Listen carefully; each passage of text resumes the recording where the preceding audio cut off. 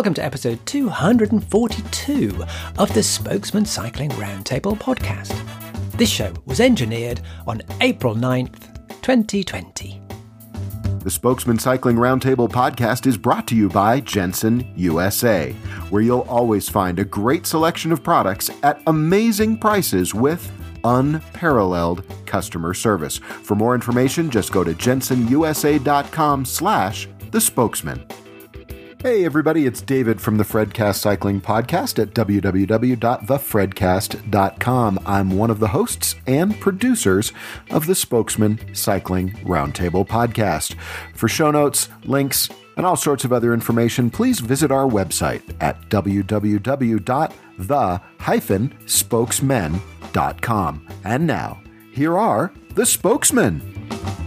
Hi there, I'm Carlton Reid, and welcome to another Roundtable edition of the show.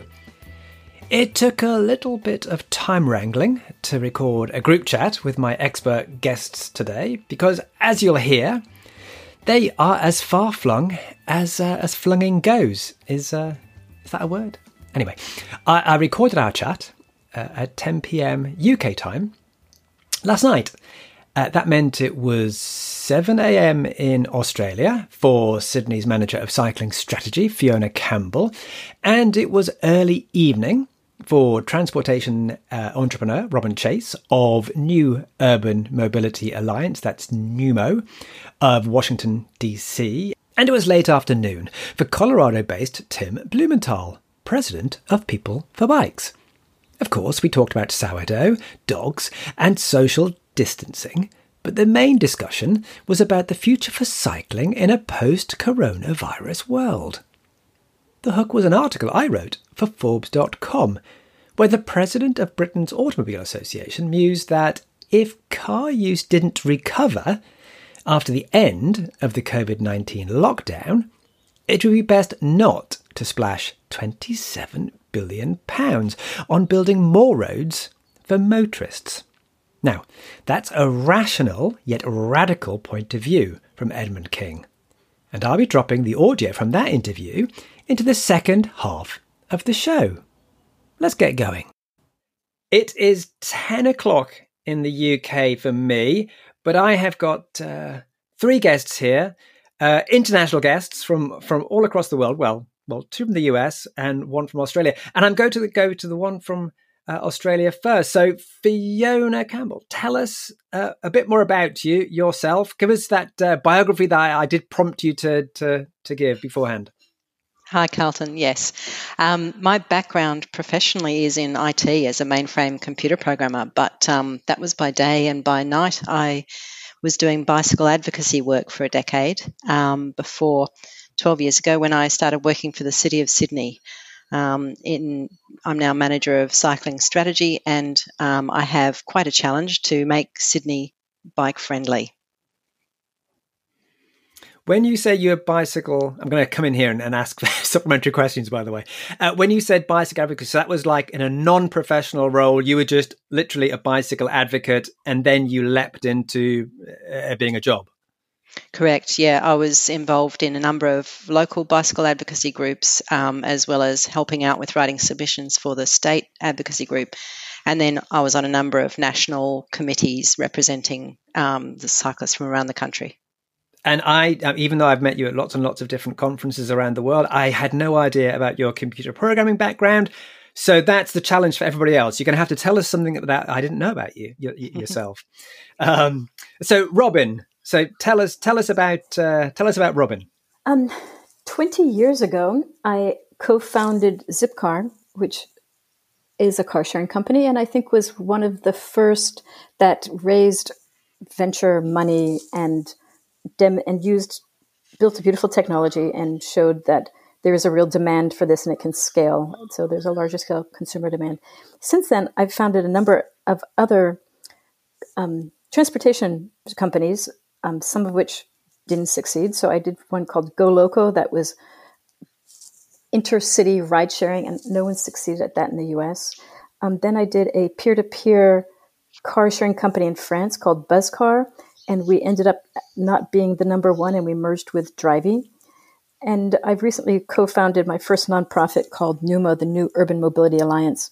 So really, I'd say my life is totally devoted to and focused on addressing climate change in urban transportation. And Fiona, I love bikes too. Man, my love affair. I've taken photographs of you on bikes. You Robin. did. So yes, You did. that was that was moved last year, wasn't it? So yeah, okay. And same question to Tim. So Tim, you're going to have to go right the way back to your journalism days as well.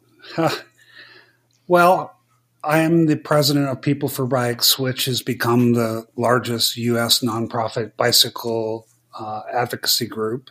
I've been doing this for 16 years, but somehow the last 42 years have flown by. I started as a cycling journalist.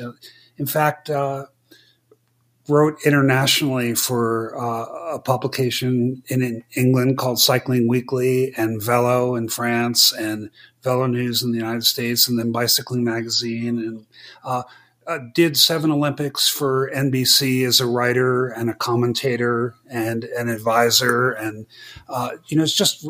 so much has been about bikes. And then 27 years ago, I became the first CEO of the International Mountain Bike Association, which was it was happening at a time when mountain biking was growing really, really quickly, and that was both an opportunity and a challenge for existing systems and land managers. And so I ran that for 11 years, and People for Bikes has been really an awesome experience for me. And it's the industry pulling together, so the industry putting money into grassroots stuff and paying people to do that. It's about half industry, it started with that. It started 20 years ago where the bike industry said, look, we either need to work together to improve the conditions for bicycling or else bicycling is really going to suffer. But maybe 13 years ago, we formed a separate but affiliated foundation, and that has a completely separate base of support. 1.3 million individuals, major foundations, a lot of health related foundations. And somehow we've been able to serve both the industry and that whole other constituency that I just described. And I remember getting lots of emails from you, building up that million plus supporter base.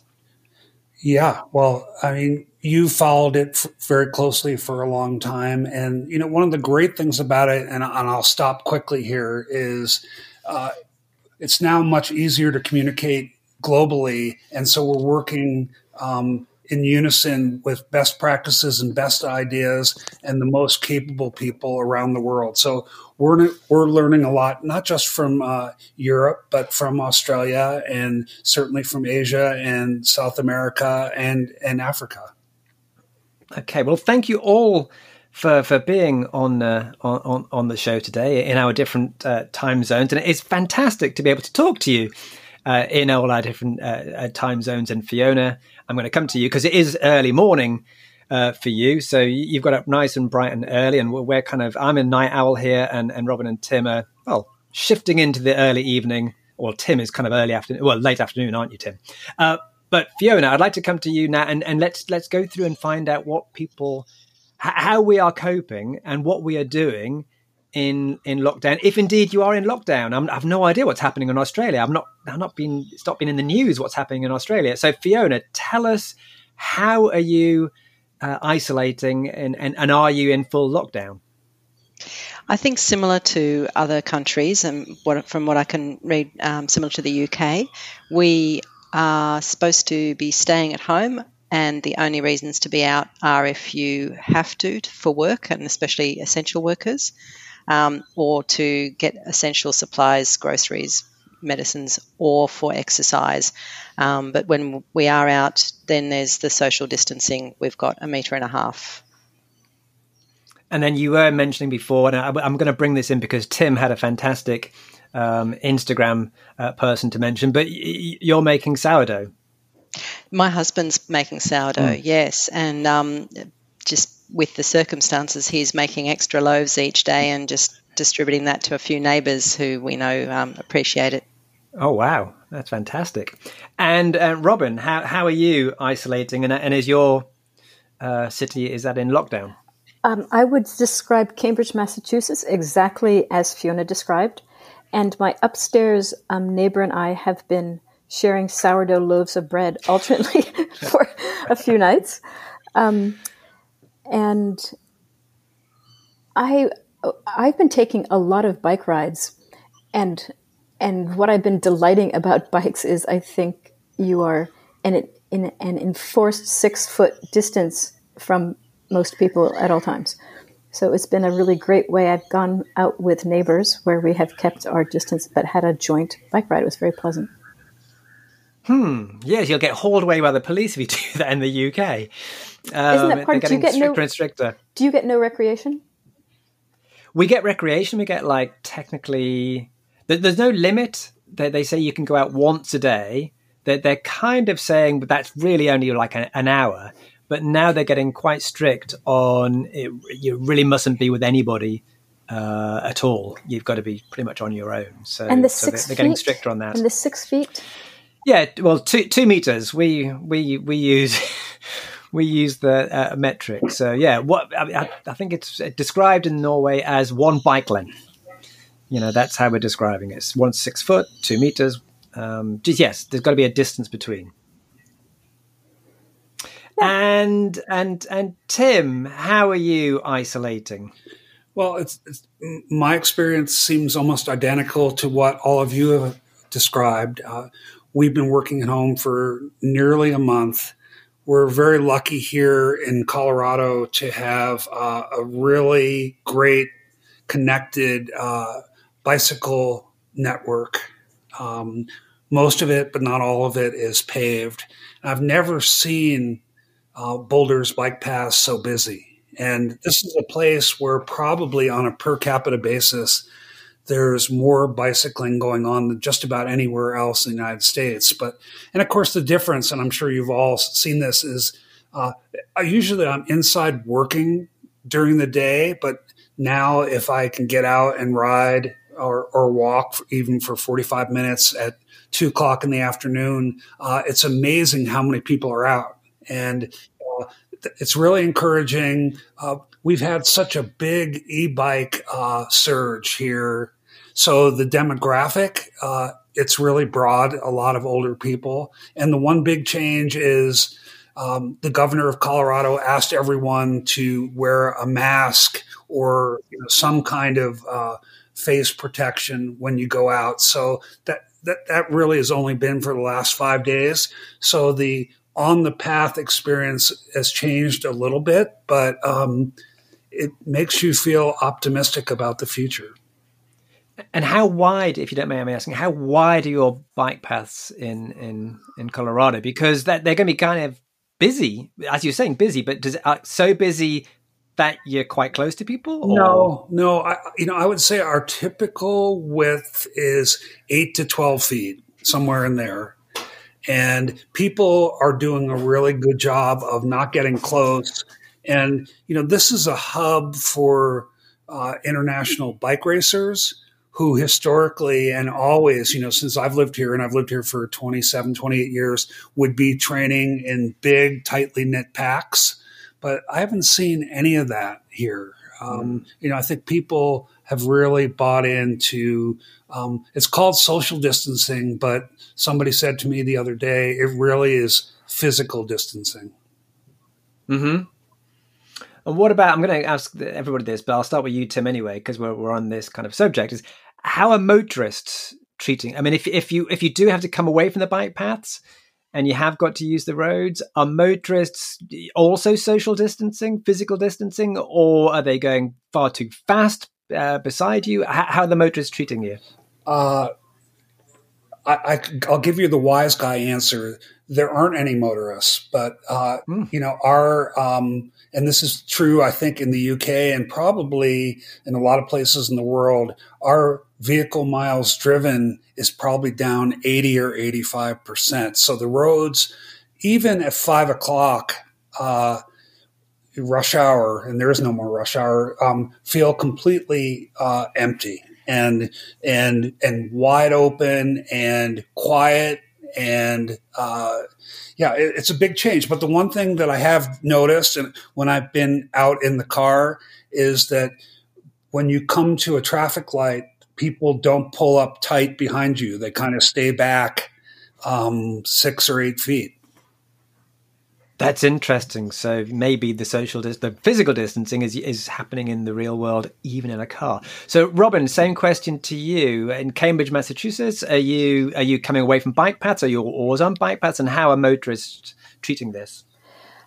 I want to say that our bike paths, you are passing someone 4 feet away from you for that millisecond, I guess.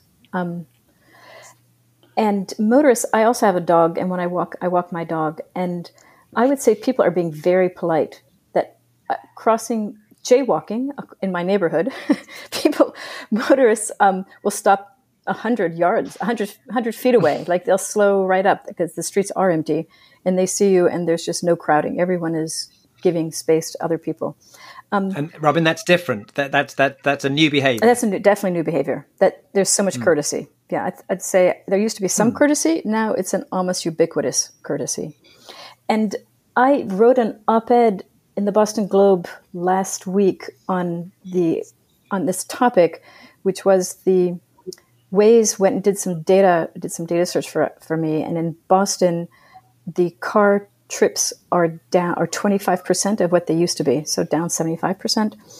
And my pitch was to close, how do we say it appropriately, to open more roads to pedestrians and bikes and close them down to car traffic, particularly along the waterways we have and along parks, to just widen those sidewalks and widen those park spaces so people don't have to be so close, that we have this real opportunity. And you're successful? Oh, it's maddening. I know it's been heavily retweeted in social media, and we've had a number of a lot of emails about it. But both the city of Boston and the city of Cambridge have not acted on it. And in the city of Cambridge, which I don't do a lot of local politics, but I did tell all the city councilors, here's what you should be doing. And this is what's happening world round.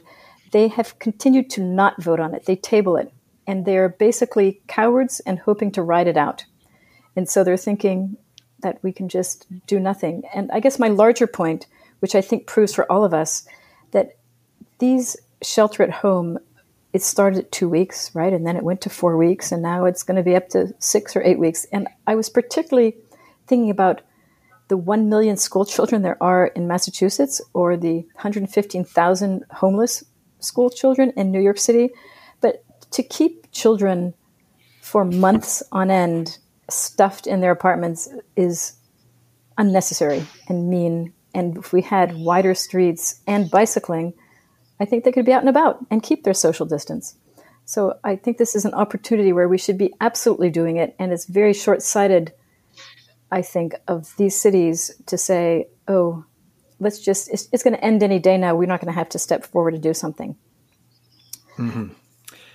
And Fiona, I'm sure you must be quite jealous of Tim's wonderful bike path network in Colorado. Yes. But you have had successes in the past, and then you had reversals of those successes in that your municipality then took away what you brought forth. Has there been any change of view on the ground where you are, for instance, in maybe Robin's style, trying to open streets up to non-car users? Yeah, the battle continues. We have been making some progress on getting the network more completed. So, a little bit of progress. And certainly the bike paths that are recreational along the river and around the foreshore at the moment are incredibly busy and really don't allow enough space for social distancing, with all the people walking, running and riding. In the city centre, there's been more of a drop, of course, because fewer people are commuting to work, things like restaurants and the whole tourism sector and sector has all been closed down. So a lot of people out of work. So overall, according to the City Mapper Mobility Index, overall travel in Sydney is down to just 13% of normal travel. On the motorways, the tollways, their revenue shows that the traffic on the motorways is only down by 30%, so down to 70%. I think there are a lot of trucks still trying to restock supermarkets with toilet paper. And on the cycleways, toilet paper was Australia too. That was a global thing, was it? yes, I'm afraid so. So I know that in Brisbane, their bike counters show that there's been a doubling in bike trips in this time. So that's amazing. Most of our counters are not on recreational routes, so it's harder for us to get that, whereas Brisbane they are. But overall, most of our counters are showing about 60 to 90% of normal use at the moment, which, considering the overall drop in travel, is pretty astounding and shows that bikes are resilient. The peak, though, has changed. So instead of having a morning peak from the commuting and afternoon peak, the new peak is from lunchtime to dinner. So some of that is food delivery riders in the city centre, I would say. And Fiona, what about key workers? So they're going to stick to the rush hour times if they're going to be doing the same job as they've always done. Yeah, I mean, some of the key workers, like at hospitals and cleaners, are not are shift workers. So in the city centre, it's more finance, industry, and tourism. So they're either out of work or they're working from home. We now call these the unessential workers, of course. Yep. So in terms of attitude and being able to reallocate space, as Robin said, the City of Sydney has been trying to do that, and we've trying to pursue it. We've got some ideas about where and how, but sadly, the state government holds all the cards. They control the road system. Even the so-called local council roads are all subject to state government. So far, we are not getting good feedback from Transport for New South Wales, but we hope that will change. I mean, particularly because we think it's an economic issue. So as restrictions are gradually lifted, which they'll need to be to allow the economy to sort of not completely flounder, that being able to revive the economy will rely on people feeling safe, being able to socially distance, or as Robin said, I think, or Tim, being able to physically distance. And if they don't have the confidence that there is safe space in the downtown areas and in the shopping areas, they're not going to be there, and that economic recovery will be hampered, which means that they'll need to overuse the lever of reducing the restrictions, and that will then, potentially mean that the COVID outbreak will then worsen. So it's really important for the economic recovery to have safe space, and at the moment the footpaths are too narrow in downtown areas for people to be able to distance. So I think it's really crucial for economic reasons as well as for health reasons to start opening up those streets for better uses. And because the traffic is so low now would be the ideal time to do that. Robin, you wanted to pitch in there? Yeah, when I was writing that article, I was a person who heads the pedestrian efforts for the state of Massachusetts was editing. And one of the things that she was suggesting to me was that the police, that to close these streets, we have to be really cautious about how do we do these closures without requiring police? What's a fast way to do it? How do we make that safe? And during my brainstorming over the last few days, I just wanted to throw out to Fiona, and I had this. So here's my dream that works on some streets. So streets where you have a lane and a half in a one-way, or where you have parked cars and enough space that I feel like we could tell all the people who've got those parked cars, please move your car out 2 meters and repark it. Mm-hmm. And it would be, so if I think of a place that's very obvious, like Brooklyn has all these one-way streets, cars parked on both sides, and it's effectively 2 teeny tiny lanes that has a lot of double parking. But so we could create an immediate, without anybody doing any striping, cones, policemen, whatever, just pull those cars out. And so, and that's just one tiny subset of the group. But I thought, wow, that's a really simple one where that exists. Or in neighborhoods like I live in, where there aren't many cars, and I try to walk in the middle of the street because I think I'm going to take this back. I still feel slightly anxious, and I would definitely not let my 8-year-old do it without my supervision. I don't have an 8-year-old anymore, but how can we reclaim space quickly without requiring a lot of emergency personnel supervision or maintenance? So just to say, in Bogota, they did 50 kilometers of roads that they quickly expanded to let emergency workers get to work using bikes and e-bikes. And a lot of the traffic cones were stolen, and they had to shrink that down to fewer kilometers because it was so hard to maintain. There are lots of cities who have been experimenting with this. I mean, it's a growing list. I mean, every time I go on social media, there's people in especially Fiona, I'm sure will appreciate this, is bicycle advocates in certainly in the UK, and I'm sure in Australia, put these out there as, well, how come we can't do that? Because, you know, Berlin's doing it and Bogota's doing it. And it's a growing list. You see it happening in so many cities around the world now. Really good moves to, that are for sensible reasons and very beneficial. And coming back to that economic argument, like no city surely wants to be the only one that's ended up being the one who missed the boat and who's hobbled their downtown economic recovery because people can't safely move around. Like we don't want to be, we shouldn't want to miss that boat. Mm-hmm. Tim, do you want to just bookend that, I should say? Well, sure. I mean, we've covered a lot of ground in the last couple minutes, and it might be time, and Carlton, it's your podcast, but to start thinking about how what's going on now will translate, in the months and years ahead. And for sure, that's something that we're doing. We have close working relationships with a lot of the biggest U.S. cities. And sure, we've seen a lot of pop-up bike lanes, and we've also been involved with the development of new infrastructure investment proposals that may help our nation and our states and our cities achieve key goals.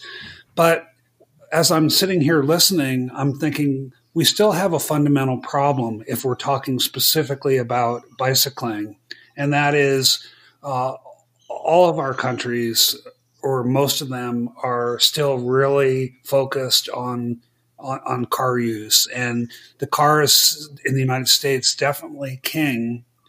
And it's going to take a big shift with a lot of elements to fundamentally change that. And, there are certain numbers that I think about all the time, how many miles Americans drive and how that compares to historical patterns. Another one is what's the price of gasoline?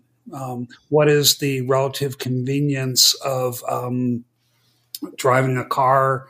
The average American commute is 26 minutes and about 12 or 13 miles. It's a pretty long way to ride a bike, even an e-bike, unless the conditions and the infrastructure are really, really good. So I have all these thoughts swirling in my head, but I'm going to leave it to you to help focus me.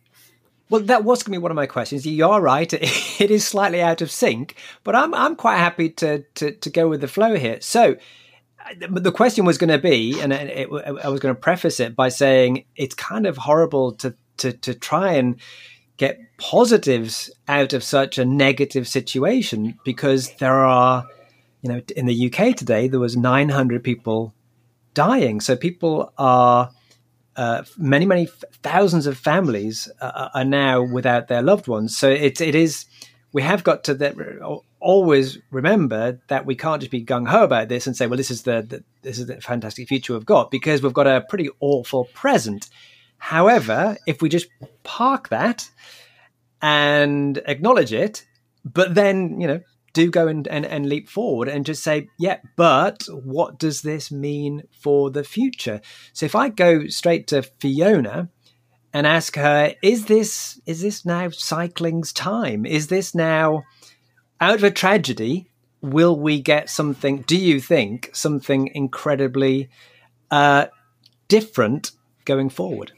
Yeah, I think you're right that, the tragedy at the moment is not just there are lives lost and jobs lost and people's livelihoods, and there are a lot of people struggling.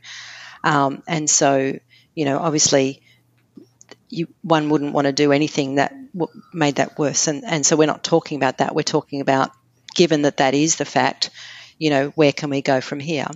And I think for me, we all know that behaviour change is really hard. It's incredibly difficult to break habits. And that's why when you're doing behaviour change, that little window when someone changes jobs or moves house is usually one of the few times where you have a better chance of success. And here we have a global scale disruption of people's travel habits. So rare. The last time it happened in multiple countries was nearly 50 years ago, in 1973, with the oil embargo, which affected the UK and the US and the Netherlands. And that time gave the population, again, with huge economic costs and all the consequences, but that gave the population a glimpse and a vision of what their cities could be like without being dominated by traffic, clean air, quiet, safe for children, for walking, for cycling and socialising, more space for people, just like we're seeing now. But back then, 50 years ago, the UK and the US went straight back to normal, and only the Netherlands used that opportunity from that new vision that people had got during that time, as well as the public horror at the human cost of car domination, to gradually make their cities now the envy of the world for quality of life and human interaction. So I think to not take the opportunity and to do what the US and the UK did 50 years ago and just not get any lasting benefits out of it would be, really remiss. People are loving this. People don't want to give up the chance that they can now go for rides with their kids in the neighbourhood. So before I go to Robin and Tim and ask them the same question, I just want to come back to you, Fiona, and just ask, are you getting people who previously wouldn't have given you the time of day in your day job? Are they now coming to you and say, you were right. You've always been banging on about, cycling being a solution to so many of the world's ills. And are they now coming to you and saying, well, maybe we should do this? Is that why you're basing this as we should use this as an opportunity? Is that because people are actually coming to you who you would never have talked to normally about this? Sadly, not yet. But what we are seeing is people sending me videos of them riding with their kids saying, I've never done this before. Look at all the other parents being able to ride with their kids. I'm getting emails from people involved in cycling and cycling advocacy saying, how can we turn this into some lasting positive change? But not the decision makers just yet. Only a few odd ones, but not the crucial ones that need to make the decisions yet. So, Tim, from your bicycle advocacy eerie, from your kind of like your overview of the whole industry in the US, do you see this now as something that is going to be a change of guard, an epochal change? Is that what you see going forward? I'm not sure about epochal, but more people are riding bikes for sure. And I expect some of them, hopefully many of them, to keep riding. For sure, bike shops have been designated as essential businesses in most U.S. states. And the bike shops that are open are doing really, really well with basic repairs, changing flat tires, helping people who have a bike but haven't ridden it in years, and helping people who are brand new to bike riding. So that's really that's a positive, and that positive is likely going to continue. But there are all these other angles that are sort of coming out now, and I want to talk about just a couple of them. One is I expect that after the COVID-19 pandemic subsides or hopefully is resolved, that more people will work at home And it's quite possible that the number of commuting miles that people drive or the number of commuting trips that people take, period, will actually go down. Another angle that the panel has talked about is the economic benefits of riding a bike. Just the 50% of the trips that Americans make are 3 miles or less, and it's a pretty relatively inexpensive way to get around for both essential trips and for recreation. One thing that I don't hear many people talking about, and I'm going to take a risk by introducing it, is in the United States, a lot of the people who have died from the virus had pre-existing conditions. And unfortunately, what this points to is our personal health crisis. It points to limitations of our healthcare system for sure, but there are a lot of people in the United States, a pretty high percentage, who are either clinically obese or have cardiovascular issues. And I'm hopeful that that link is recognized and that I'm not too optimistic, but that we start paying a little bit more attention to lifelong health and the importance of regular physical activity, because it's definitely been an underplayed card in the United States for really the last 30 years. It is kind of one of the standard jokes in the UK is that you're now seeing people out there exercising and exercising their right to exercise who would have never exercised normally. So in other words, lots of people new to exercise are actually getting out there perhaps for the first time. And this is the Fiona's life change she was mentioning. So Tim, you reckon that with lots of newbies out there, that will translate into long-term more use?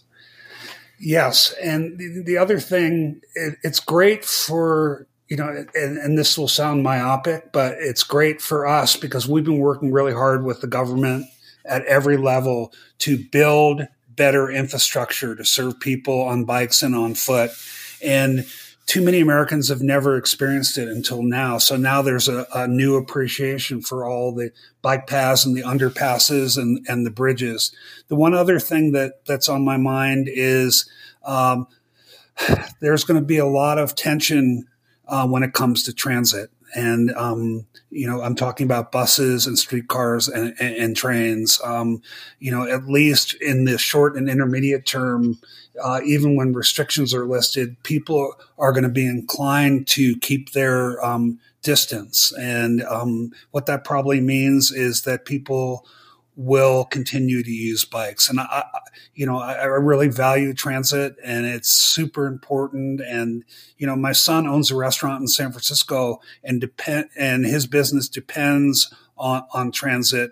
And San Francisco just this week has cut 90% of its bus routes, and it's debilitating for jobs, debilitating for businesses. So, there's so many factors swirling here that it's really a challenge to see clearly what's going to emerge. I agree. We can see right at the foothills. We can see something is changing. I mean, society is clearly changing. When places like Spain are talking about like a guaranteed living wage for every single citizen. Well, that's brand new, and that's come from this particular crisis. And then you've got, I'm hazarding a guess here that maybe the US now will think more about, for want of a better expression, like the national health system equivalent for the US. And I know it's a huge bone of contention across there, but now surely with a pandemic crippling the country, there's got to be, those conversations have got to be taken more seriously. Tim, you think? Yeah, again, the political environment is really difficult to talk about. Because there's a pretty big group of Americans who basically feel like if you don't make it, it's your fault, and it's not government's responsibility to make up for your personal shortcomings. And I'm not sure how productive a discussion that would be right now, but I do think that the personal health angle, the money savings angle, the economic benefits, it really a lot of. We don't have any problems with city leaders right now, or maybe that's a little bit too bold a statement. A lot of mayors understand that active mobility is super important. It's not that expensive to implement. It can be implemented quickly. There's not a lot of resistance. And if you can change 3 or 4 or 5% of all the trips that the citizens of your city make from single car trips, all kinds of good things are going to happen. And I was thinking back to January or February, where I really felt like our nation was finally in a transition point on climate change, where suddenly there was bipartisan interest in Congress to finally acknowledge and address climate change. And I was thinking that 2020 was going to be a great year for bicycling investment and bicycling promotion and bicycling encouragement. And an important transition year. And then the virus hit. So there's still that hanging out there, after the fires in Australia and the images of icebergs melting. And I think Americans finally, and 3 of the 4 hottest years in history being the last 3, we're starting to get serious about climate change. And now I wonder if that will be pushed aside or simply postponed or, God forbid, forgotten. Tim, let me step in a little bit here and tie those last 2 points together. I think the pandemic is giving us an opportunity to make an important switch.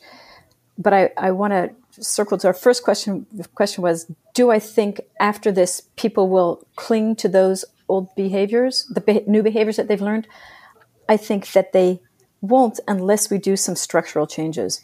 And so as I've been thinking about this, the fear of riding on transit, which I think will persist for a little bit, and how do essential workers get to work? If we put those 2 together, that's where I think the rise of e-bikes, the potential for e-bikes is enormous, but we need to give people the road space to do that.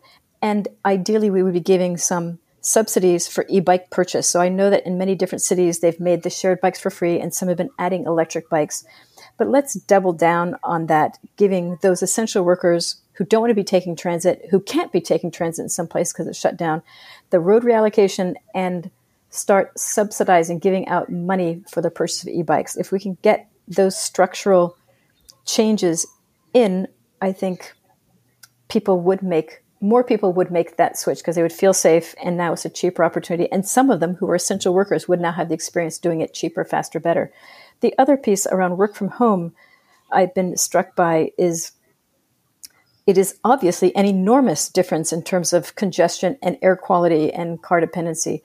If you think back in Amsterdam long ago, I want to say 8-9 years ago, they required that those city workers who could do so were required to work 1 day a week from home. I would think that city mayors, if they have it in their purview, should be saying that all workers, all businesses who have workers that could work from home, as has been exhibited now, must require workers to work 1 day from home a week. And that enables us to have built-in resiliency and, of course, cut down congestion by 20% straight out of the gate. So I feel like there's some things that we can go to, or this idea that I was talking about now, like how do people get recreation when they're in lockdown? If we can tie some of the things that we need to address COVID and this pandemic in ways that structurally change our future, I think people won't go back. I think a whole bunch of people do like to work from home, and maybe some don't. But unless we get employers to do that on a large scale basis, I think people will have to go to work because their employers will say you have to go to work. Or I'd love the transition to bikes and e-bikes, but in the cities that I live in, everyone will tell you it's too scary. So how can we tie that to these essential workers and getting people in? How can we make the electric vehicle subsidies that are happening around the world also apply to e-bikes, where you get a much larger CO2 reduction bang for your buck for that same amount of money? So the WHO say in this particular crisis, test. What you're saying there, Robin, is infrastructure. Yeah, and I want to make that infrastructure. Oh, one last thing we haven't touched on is delivery. So I want to make that infrastructure, I think broadly about it. Yes, it is street allocation, but also taxation and also rules. All regulations are a form of infrastructure that we all are bound by. The other piece that's really making me dejected is I've had this huge drumbeat of anxiety over the last 2 years about the impact of on-demand delivery in urban areas, that we are completely decimating our urban retail. And it might be something that's fine in suburban or rural areas, but I think in urban areas, we really want to retain that. And here we are all being trained every single day. I think that's a behavior that people will continue to do. It's easier than now. And so people will continue to get stuff delivered. So again, what can we do today that puts the finger on the scale on local and environmental things? And so going down that path, I would love to see that we build out those bike lanes, and then we require in dense urban areas that we have electric micromobility delivery, and maybe you would even charge per delivery, unless you did it by electric micromobility or unless it came from a local venue. But things to discourage I need toilet paper, let me have Amazon deliver it from Kingdom Come. Like, it's a crazy thing, and we are all built to be lazy and cheap. And we have to figure out how to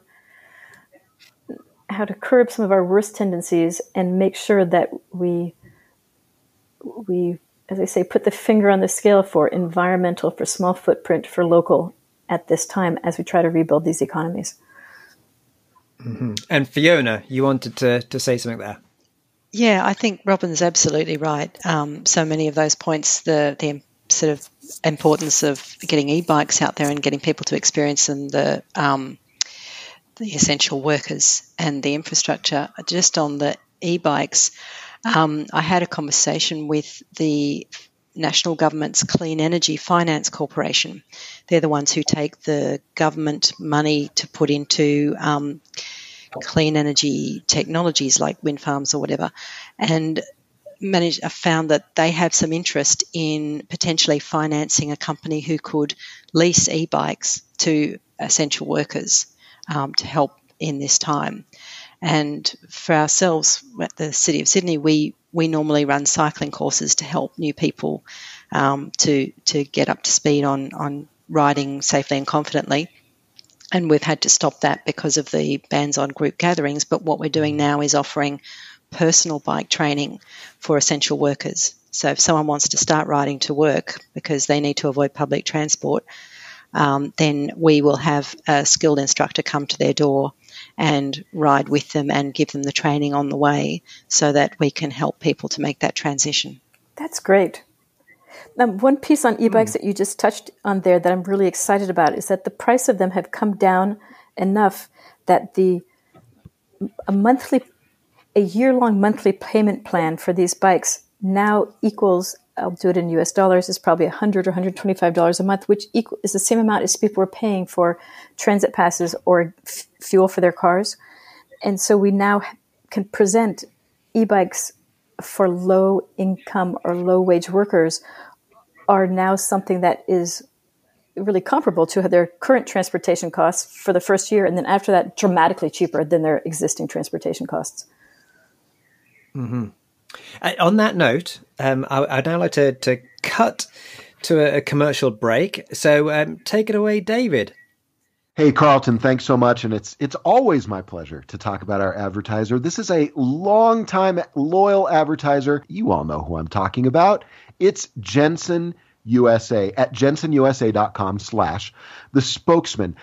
I've been telling you for years now, that Jensen is the place where you can get a great selection of every kind of product that you need for your cycling lifestyle at amazing prices. And what really sets them apart, because of course there's lots of online retailers out there, but what really sets them apart is their unbelievable support. When you call and you've got a question about something, you'll end up talking to one of their gear advisors, and these are cyclists. I've been there. I've seen it. These are folks who ride their bikes to and from work. These are folks who ride at lunch, who go out on group rides after work because they just enjoy cycling so much. And so you know that when you call, you'll be talking to somebody who has knowledge of the products that you're calling about. If you're looking for a new bike, whether it's a mountain bike, a road bike, a gravel bike, a fat bike, what are you looking for? Go ahead and check them out. Jensen USA, they are the place where you will find everything you need for your cycling lifestyle. It's jensenusa.com/the spokesman. We thank them so much for their support, and we thank you for supporting Jensen USA. All right, Carlton, let's get back to the show.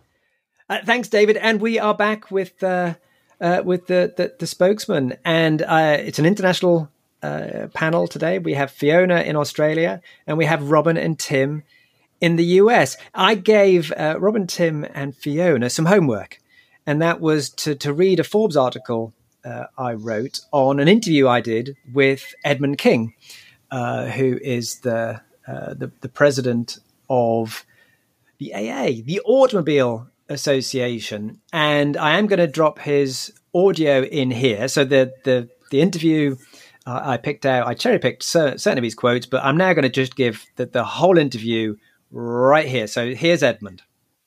The media are kind of beating a path to your door, I assume.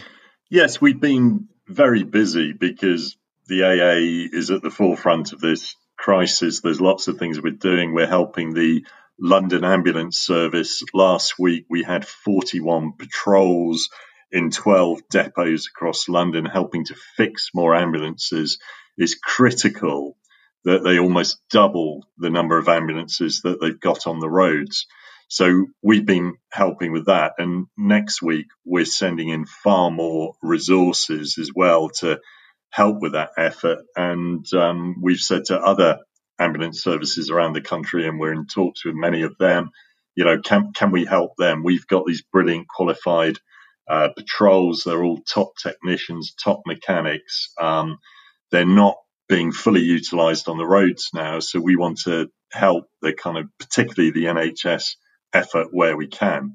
So that's one initiative. And the other big thing we announced yesterday is that the AA is now offering a free breakdown service to all 1.5 million NHS workers during this crisis. So they can just register with us simply at the aa.com/NHS. We then text them their dedicated hotline number. And if they have any problems with getting to work, getting home from work, or their car at home, we will help them. We've done this because public transport is reduced a lot. Many are working long hours, working shifts, doing an absolutely magnificent job. The NHS is always there for us, and our guys, and this came suggestion from many of our people, we wanted to be there for them. And already we've had thousands register with us, and we've already done breakdowns, rescuing nurses, doctors, etc. So yeah, it's a good initiative, and I think it will be pretty well used over the coming weeks and possibly months. Well, my wife's a doc, so I'll get her to sign up. I mean, she's sometimes driving into work, and sometimes she's taking the electric bike. It depends what time her kind of the shift finishes. She's driving in when it's very dark at night. That's the kind of stuff. But if she's daytime, then she's cycling in. So you mentioned there what we all can tell is happening, in that is there's less cars on the road. So you're getting less, in effect, business because the people aren't breaking down so much because there just isn't so many cars on the road. Yeah, although it is varying quite a lot. So Wednesday this week, we did 5,600 breakdowns. Now, compared to a typical Wednesday, we'd probably have done about 10,000 breakdowns. So that's 35% lower. I actually thought it would be a lot lower than that. And some days it is. Last weekend was very quiet. And I think that's because the government gave extra warnings to people not to go out to leisure areas to seaside resorts to parks. And some of the breakdowns we're getting doesn't necessarily mean people are out on the roads a lot, because people who leave their cars for 10 days or 2 weeks without starting them up often suffer problems with their batteries, and therefore we're called out for that one trip where they want to go shopping. On average, we have a device called Smart Breakdown. It has a little dongle that goes in your car, and we can actually see what travel patterns are. And before the outbreak, people with Smart Breakdown were doing about 8 or 9 miles a day in their cars. Currently, they're doing about 1 mile a day. So that does show traffic is significantly down, despite the government saying there was a little peak at the beginning of this week. Does that not suggest that maybe people could be walking? Well, yeah, I'd say not even cycling, but walking these distances. If people's average trips are a mile, that's pretty much unessential journeys, isn't it? Yeah, I think the problem is it's quite hard to panic buy when you're on a cycle, and that seems to be what's still happening. People are going to the supermarket and buying far more goods than they normally would, and therefore people are taking the car so that they can fill up the car. Now, hopefully, there are some signs that are slightly dropping off, and if it does drop off, then yes, if the distances are that short, people should be walking, they should be cycling, and should be leaving the car at home. But obviously, if it's a weekly shop, if it's that one weekly shop, and if people can't get deliveries because it's problematic at the moment, that might be the reason for some of those journeys. Now, the Prime Minister, in his briefing the other day, I mean, obviously the statistics are very much not complete, but they did show an uptick in car use last week. Is that kind of that stat that the Prime Minister showed, or the Department of Transport showed? Is that exactly this? Do you recognise that stat? Well, I think it's difficult when you look at the government statistics, because if you actually go out on the roads, they are pretty empty. I've never seen them this empty. They're more empty than on Christmas Day. So, we've got a lot of essential traffic on the roads, and probably more than we normally have, because there are more deliveries to the shops. People, and it's not just deliveries of food, but there are more home deliveries as well, because if people can't go to the shops to buy basic clothing, they will order it online. So you've got more of those home deliveries. In terms of, we have seen some peaks when the weather was better prior to last weekend, where people were going to the coastal areas, or they were going to national parks probably when they shouldn't have been. But that dropped off at the weekend after those warnings. I think people generally are following the government advice. There are various rumours around at the moment that this weekend, Sunday's going to be a lot hotter, and then Easter weekend, people may have already had plans to get away.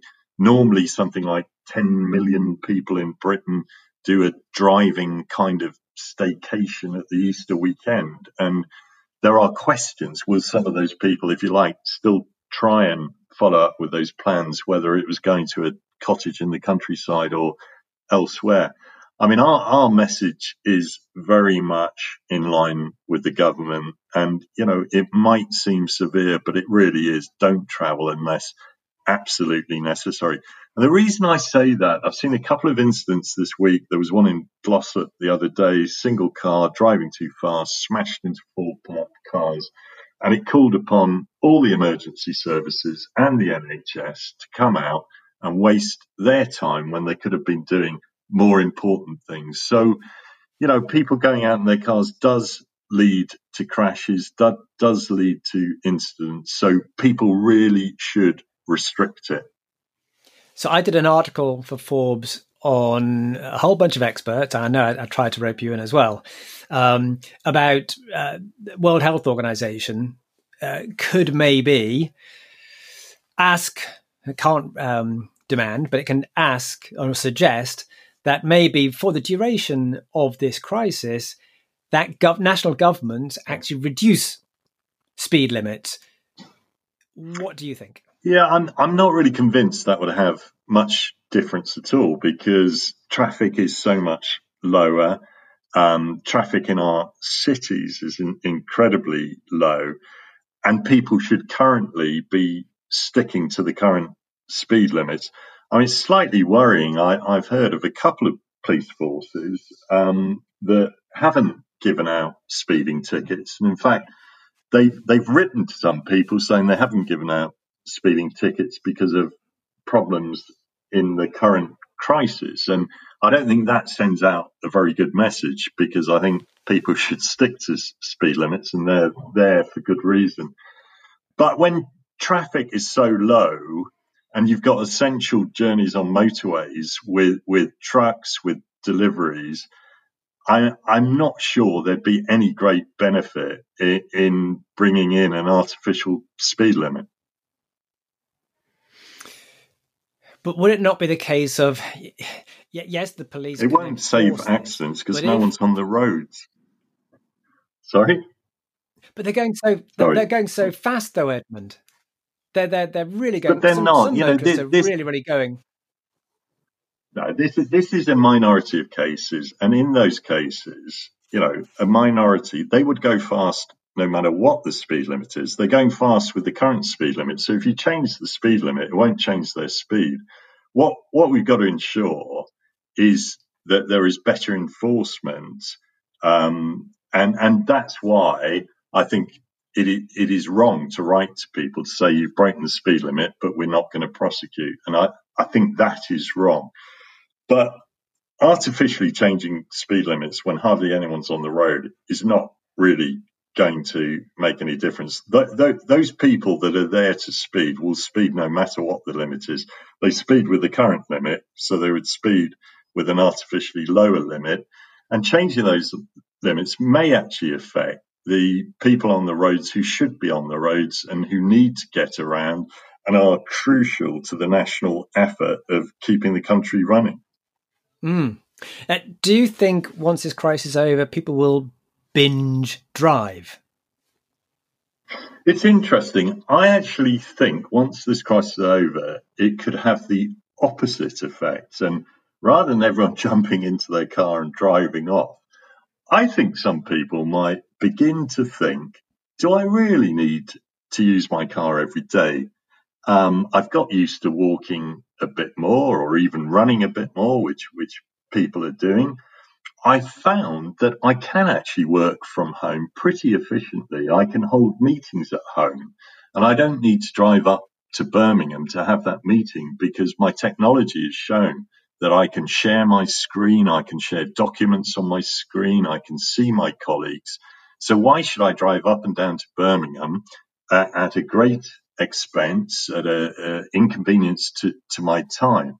So I actually think that some companies, and I caveat this because it's not everyone, and of course we will always have essential people who need to get to a physical place of work, whether on the production line, in the shops, for the emergency services, in the restaurants, in the pubs. Those people will need to be out there. But there are other people that don't need to be in an office 5 days a week. And if they even worked from home 1 day a week, that would have an immense potential effect on traffic levels, on congestion, on air quality, on pollution. We all know during half-term holidays that traffic is reduced up to 20%. You're more likely to get a seat on a bus or a train. So if after this crisis, people who can and companies that can allow it would be more open about letting their people work from home, maybe 1 day a week, maybe 2 days a week, that could make a vast difference to congestion, pollution, and overcrowding on public transport.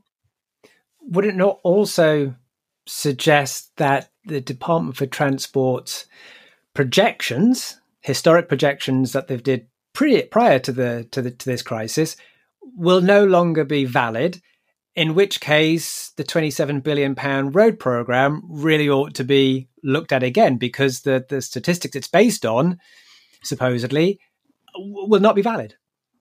Well, I think the world is changing, and it's probably changing more rapidly, and the patterns of people working from home and their travel patterns will be changed more this year than they have in the last 50 years.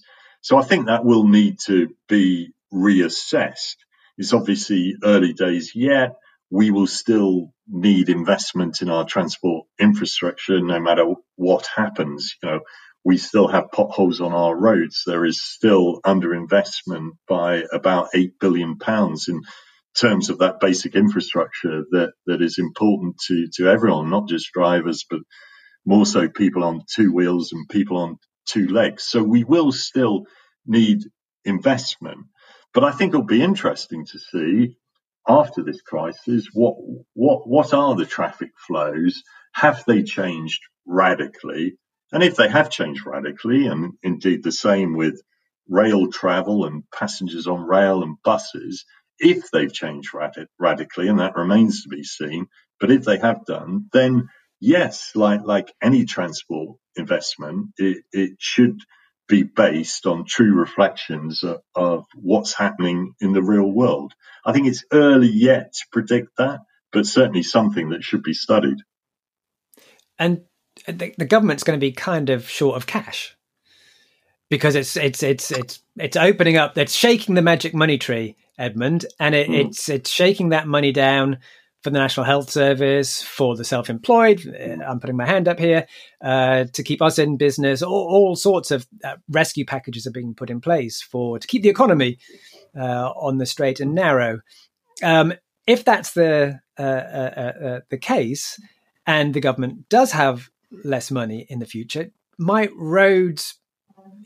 those juicy roads programs, which always they put out there at the conference once a year, but it's quite easy to claw that back, and bam, you've already saved £27 billion just by not having a tunnel under Stonehenge kind of stuff.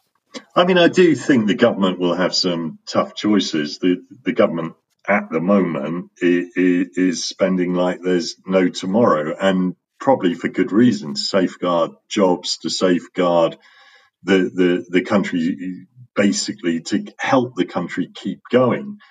And that's with good reason. One must question afterwards, what will the priorities be? A lot of money, a lot of extra money is going into the NHS to make it run more efficiently. There isn't a bottomless pit. There are some big expenditure projects out there. High-speed rail, for one, is one. A lot of money. There's divided opinion as to the benefits of speeding up those journeys, particularly with more people working from home and using technology. Do you really need that extra 20 minutes, 30 minutes? So I think there would be questions there.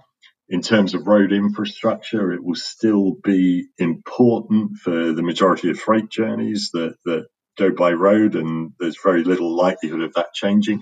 In fact, to some extent, what we're finding in society is deliveries by road are actually increasing, not decreasing, with the demise of the high street. And this was even before the coronavirus. Those patterns were changing, and the fastest level of growth was in the service industry, with vans delivering, with services being delivered to the doorstep.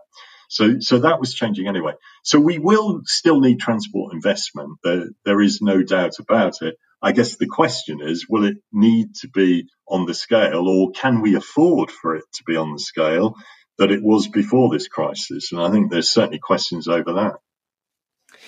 And how about making investment in other areas of transport? So what would be your opinions on, I don't know if you've seen Berlin, Bogota, a number of cities have taken space away from cars in their cities and actually carved out temporary bike lanes. Would you be in favour of that happening in British cities? Well, I think we've got to look a bit further than that. We've got to look further ahead than that. Those are kind of localized policies. But if we're really serious about the future, if we're serious about the environment, if we're serious about the switch to zero emissions, low carbon emissions, we've got to be slightly more radical than even that. And something I proposed in a submission to the Woolston Economic Prize was looking further ahead and, if you like, introducing kind of restrictions on journeys, but doing it in a way that's sellable to the public. So that analysis was on road miles, that everyone in the country gets 3,000 miles free that they could use in a car. After that, they would pay a charge per mile. If they lived in rural areas, they would get a third more. But the idea of that is to encourage people to think about their journeys. And if the journey isn't necessary, not to make the journey. And if they do make the journey beyond those 3,000 miles, they'd pay for it. Now, that would help the transformation to low emission vehicles because you'd give incentive for electric vehicles, and it would reduce travel in town and city centres rather than making small changes here and there, which, yes, can be beneficial on a local change, but something on a national level would have far greater effect. So that was a project you worked, the Wolfson thing was something you worked on with your wife, wasn't it? Yeah, my wife is an economist, so she kept me honest with all the figures and the projections. So it was very much a dual thing that I worked on the broader ideas and analysis, and my wife worked on the economics of it and how it would work for the nation. And, there is no doubt we will have to change the way we tax transport, because if we're really serious that after 2035 or possibly even 2030 that all new cars should be zero emissions, well, what that actually means is that the 30 odd billion pounds that the government currently gets in terms of fuel duty and vehicle excise duty, that will then begin to disappear. And the Treasury needs that money probably in the future more so than now in terms of paying for the hospitals and paying for the current crisis. And if we all switch to electric cars, the government's not getting that money in fuel duty. So the beauty of road miles is that it can change over time. You can crank up the costs over time as the change goes from fuel duty to electric cars. And it can put a charge on electric cars, because one of the things, no doubt, look at our towns and cities. Yes, you can get rid of some of the air quality problems changing from a combustion engine to an electric vehicle, but it doesn't necessarily get rid of the congestion problems. And even with driverless vehicles, the vision of hell is that you turn up in Santa Monica in your driverless car, you get it to drop you off at the mall, and because there's no parking in Santa Monica, the car just drives round and round for hours on its own without an occupant and then picks you up. Well, air quality might be better. It might be easier for you not to hail a cab or a bus or get on a cycle, but it's not good for the city. It's not good for congestion. So we need some more radical future thinking, and we need that thinking now. And I think that's been one of the problems with government. It's been working from year to year, whereas the world around us is changing. The measures that we're looking to take longer term to benefit the environment, and rightly so, are going to change the way we pay for transport, the way we look at transport. But I'm not sure we've had bold enough, bright enough, forward thinking on these issues so that we're ready for them, rather than knee-jerk reactions and restrictions when it's a little bit too late. So many of those themes which you've just mentioned, apart from the road miles part, were mentioned, at least in passing, in decarbonising transport, DFT paper, which is it goes out to consultation. People kind of input their ideas onto this, but it was rolled out very quietly by the DFT last week. But Grant Shapps, Secretary of State for Transport, did say public transport and active travel will be the natural first choices for our daily activities, and we will have to use our cars less. Now, you as a leader of a motoring organisation, would that not be absolutely the worst thing that could happen to a motoring organisation using our cars less? No, I don't think so. I think it would actually be better for us because the majority of people are not going to get rid of their cars. But if they use them less and use them more sensibly, then that's better for all of us. And, it's certainly something that we've advocated for a long time. I mean, you can still own a car, but you don't need to use it every day. I own a car, but I also have a bike. I also have a season ticket for the railways and for public transport within London. And I make a decision. What is the best decision for that journey? And some people do find it a bit surprising that the president of the AA doesn't drive into London. All the time the congestion charge has been going in London, I have paid that charge once and only once. Because it's not a sensible option for people to drive into London. There is adequate public transport. People should use it. So no, the world is changing. If people don't need to use their cars for every journey, they should think about it and substitute other means. Often it's good for their health if they walk, if they cycle, if they take a bus for those journeys. But I still think, and this is possibly where I differ with others, I think the predictions of wide-scale car sharing are somewhat exaggerated, and it may be a solution in our bigger metropolitan areas. But I always say, if you want to know what people think, get out of London, go to Derby, Doncaster and Darlington, and there's a different view of life there. And people do tend to be more dependent on their cars. And I don't think that will change in the short term. I think patterns of car use, patterns of journey use will change. I think the technology in the cars will change. They will become cleaner and greener.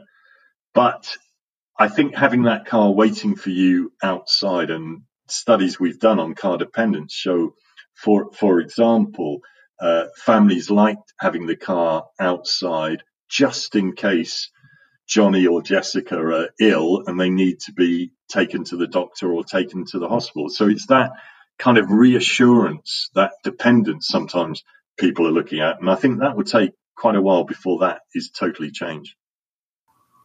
And that was Edmund King from the AA. So for the Americans in our panel, the AA is the AAA, the UK equivalent of the AAA. So clearly, I'm going to come to Tim here first. Clearly, a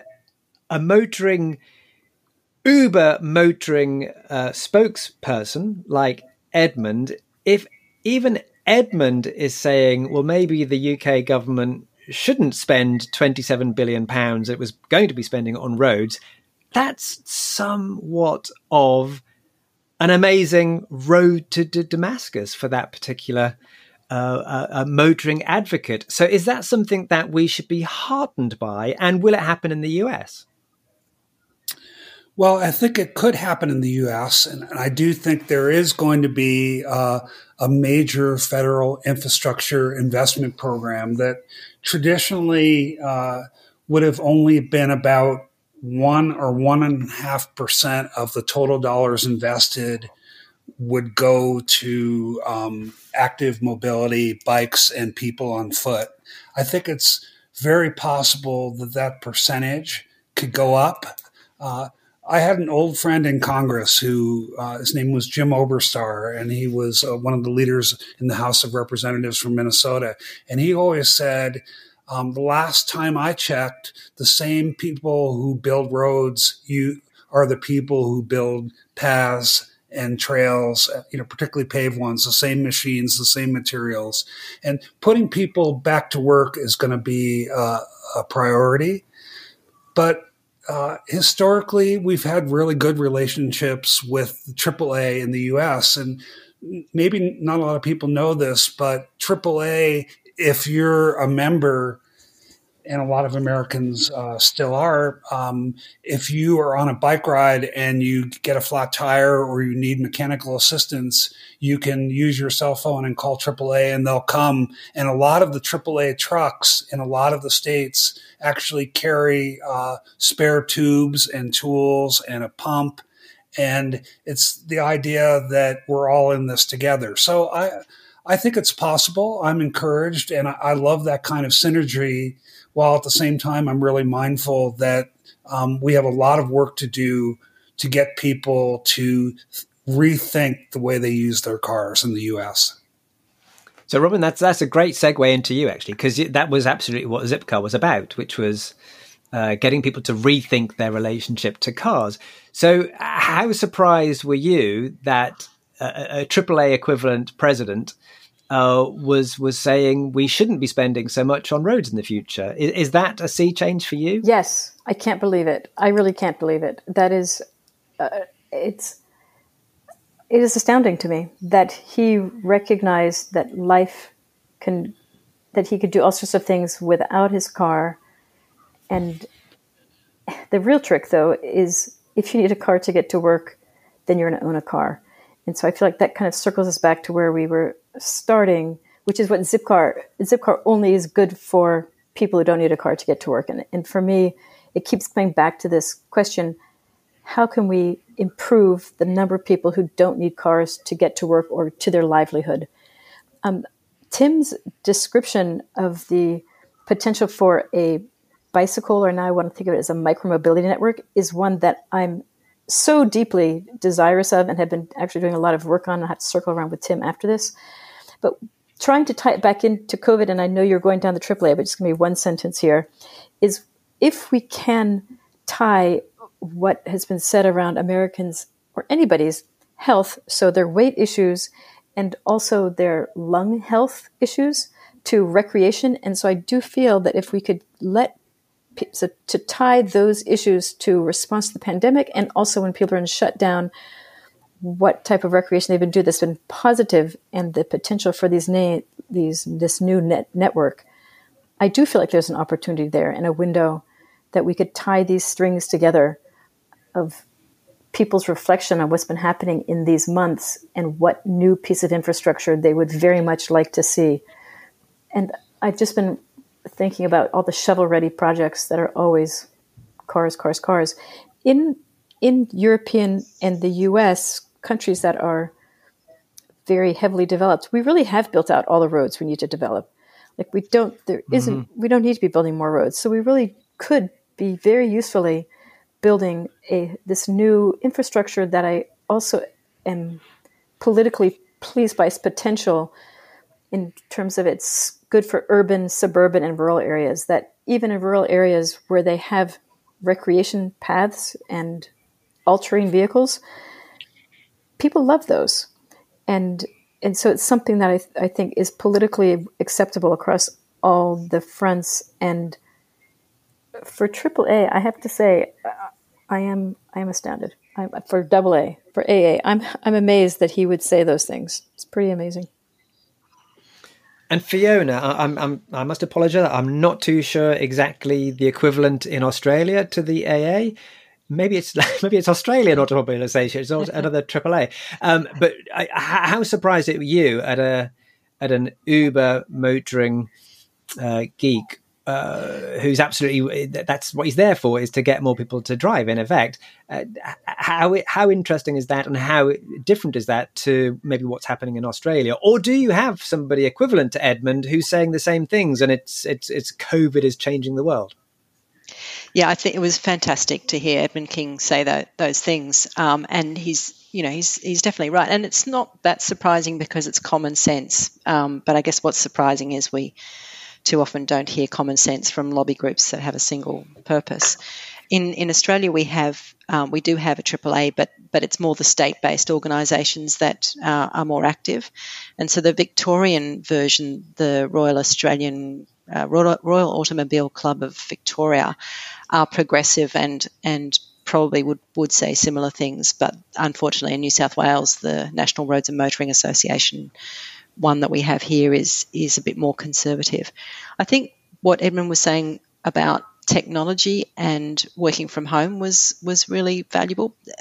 Companies are now discovering that where previously they thought people wouldn't be able to work from home because there are all these security issues and they wouldn't be able to give people access to the system, that's now gone by the wayside because they had to. And so the productivity improvements of, as he said, not having to drive halfway across the country or to another city to attend a meeting that can very easily and effectively be done remotely, it really does call into question how much of our travel is necessary and how much is really inconvenient when we think about it. And we often hear, but people love their cars. But actually, I don't think that they so much love the cars as the convenience and freedom to move and get places. They don't love being stuck in a traffic jam every day.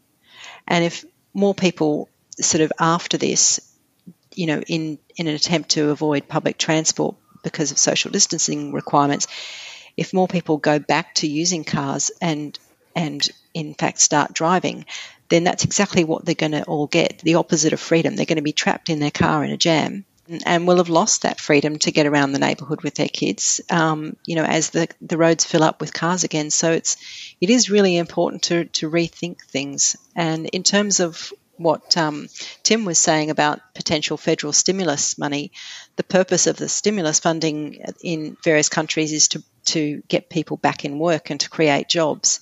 And the American Association of State Highway and Transportation Officials, AASHTO, in 2012 published a thing on how many jobs there were by project type, and cycling infrastructure produces way more jobs than pavement widening or new highway construction or bridge or safety and traffic management or pavement improvement. So it really is the better thing to do. Why is that, Fiona? Why was it more people? It's more complex and fiddly. A lot of the new highway construction, you're talking big machinery and a more automated and simple thing to do, whereas cycleways, retrofitting them into cities and dealing with all the land ownership issues on a greenway, all of those things take a lot more time and people resources to solve the problems in design, and also more fiddly in construction and less big machinery. I also, when you say that, I also think we should be saying that for the same price, you can get many, many, many more miles of bike lane.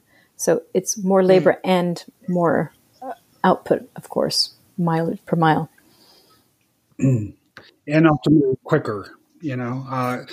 This Congressman Blumenauer from Portland, Oregon, always says that the entire investment of the city of Portland in their bike infrastructure network is less than what it would cost to build 1 mile of Interstate 5 on the east side of the city. So it is labor intensive and it does require a lot of detail, but from conception to finish, it can be done pretty quickly and pretty inexpensively. And those are both good selling points.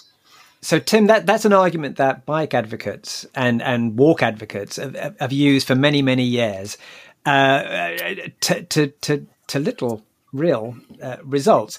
But do you think now is the time? This is the time when actually all of that groundwork that you people out there have been putting in for years and years and years, saying this is the cost-effective thing, saying federal stimulus is this will get this, is now? Is it just the time is now right, and you've laid the foundations, and now politicians and planners will now actually listen to you? Yeah. Well, here's what I know. We're working in a lot of cities, and I'll give you 5: Austin, Texas, Providence, Rhode Island, Denver, Colorado, New Orleans, and Pittsburgh. And in each of those 5 cities, they've all committed to investing unprecedented dollars to build 100 miles or more of completely interconnected bike infrastructure. And they're working more. They were working more quickly than ever with a higher level of commitment. And I think that all the points that we've made during this discussion will push them to keep going in every way. So at the end of the day, I'm optimistic. In 1973 and 74, those were the two best years for bicycle sales during the oil embargo. Those were the two best years for U.S. bicycle sales ever. More than 20 million bikes were sold in the United States each of those 2 years. And I think it's conceivable that 2021 and 22 and hopefully beyond could be a new golden age for bicycling in America. I mean, there were queues out of bike shops. There are descriptions of literally people queuing out of the door, and then you're having to order. You couldn't go into a bike shop and get a bike and take it away. You had to order a bike in because they were in such short supply. You think that could come back? Those Helican days of bike shortages, but then you fulfill that demand, and then you've got lots of people on bikes. Yeah, so a lot of bike companies, even with the closure of many of their retailers, are doing very well right now. And again, it's an awkward time to be saying that your business is thriving, but direct to consumer delivery of bicycles, that's going really well. Bicycle repair, that's going really well. One big issue that may hit here is that a lot of bike and bike park factories around the world have had to shut down this spring. And so there could be a shortage of raw materials, even steel, rubber, other materials. So, but that will play out. And when the time is right, there may be a real positive story that sort of blends business and health and mobility and climate change and better communities. And it's we don't want to preach, but it's a pretty good story.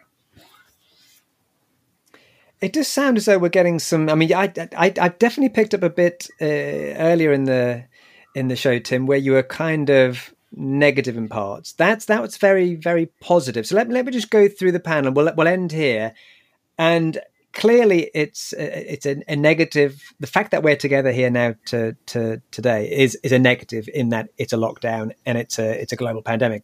Clearly awful. But are we collectively? And I'll start with Fiona. Are we absolutely optimistic that once this is over with, we will see a different world, a better world, a bicycling world? We have that opportunity, but in the past it's not been taken by our countries, and we need to make sure that the opportunity is taken this time to get the permanent improvements that we can. And Robin? I agree. I think it's a real possibility, but we have to proactively and forcefully make great arguments and make that narrative the obvious choice. And Tim, your closing statement. Historically, I've been discouraged because I feel like too many American leaders view bicycling as either a kid's thing or a weekend recreation thing, and not a fundamental, powerful solution to address key societal challenges. But as the other panelists said, right now there's this huge opportunity. Our talking points are lining up really well, and it's not self-serving. It's for everybody's benefit. So at the end of the day, I'm optimistic. Thank you. And thank you to Fiona in Australia, to Robin and Tim. To close the show out, if you could just tell us how people who are listening to this show, how they can either get in touch with you personally or give the URL for your particular organization, whichever mix you want to give there, go for it. So let's start with Tim. How do people get in touch with you, and how do they on social media, and how do they get in touch with People for Bikes? Well, these days I'm happy to spend more time communicating with people any way I can, but they can email me at tim@peopleforbikes.org. And if they go to our website, there's all kind of new material that directly relates to what we talked about today. And then we have really active People for Bikes Twitter and Facebook. So, that's it. Thank you. And Robin? People can follow me on Twitter at M like Mary Chase, RM Chase. And Numo, the New Urban Mobility Alliance, has got a lot of the work that we've been doing. So it's numo.global. And catch my attention. Cool. And Fiona, last but not least. Yeah, the City of Sydney's cycling page is cycleways.sydney on the web. And my Twitter handle is Fiona Bike. Fantastic. I've got to thank everybody for joining us today. It's been a fascinating discussion that we probably didn't want to have in many respects, in that COVID-19 has brought us together, and we can chat about this. And just anecdotally, to tell you as a journalist, it's very easy to contact people at the moment because they're all just at home. It's true. My calendar. It's amazing. My calendar is so empty. Yes. So thank you ever so much for taking the time. Hopefully we've filled a yawning gap in your life because you're maybe bored out of your mind. I don't know, but you're all sounds like you're all making sourdough anyway. So maybe your time has been filled up without having bicycling chats. But thank you ever so much for taking the time today. And thank you to Fiona Campbell and to Tim Blumenthal and to Robin Chase. And thank you to you for listening to The Spokesman. And today, this episode has been episode 242. Show notes and more can be found at the-spokesmen.com. So until next show, get out there and ride.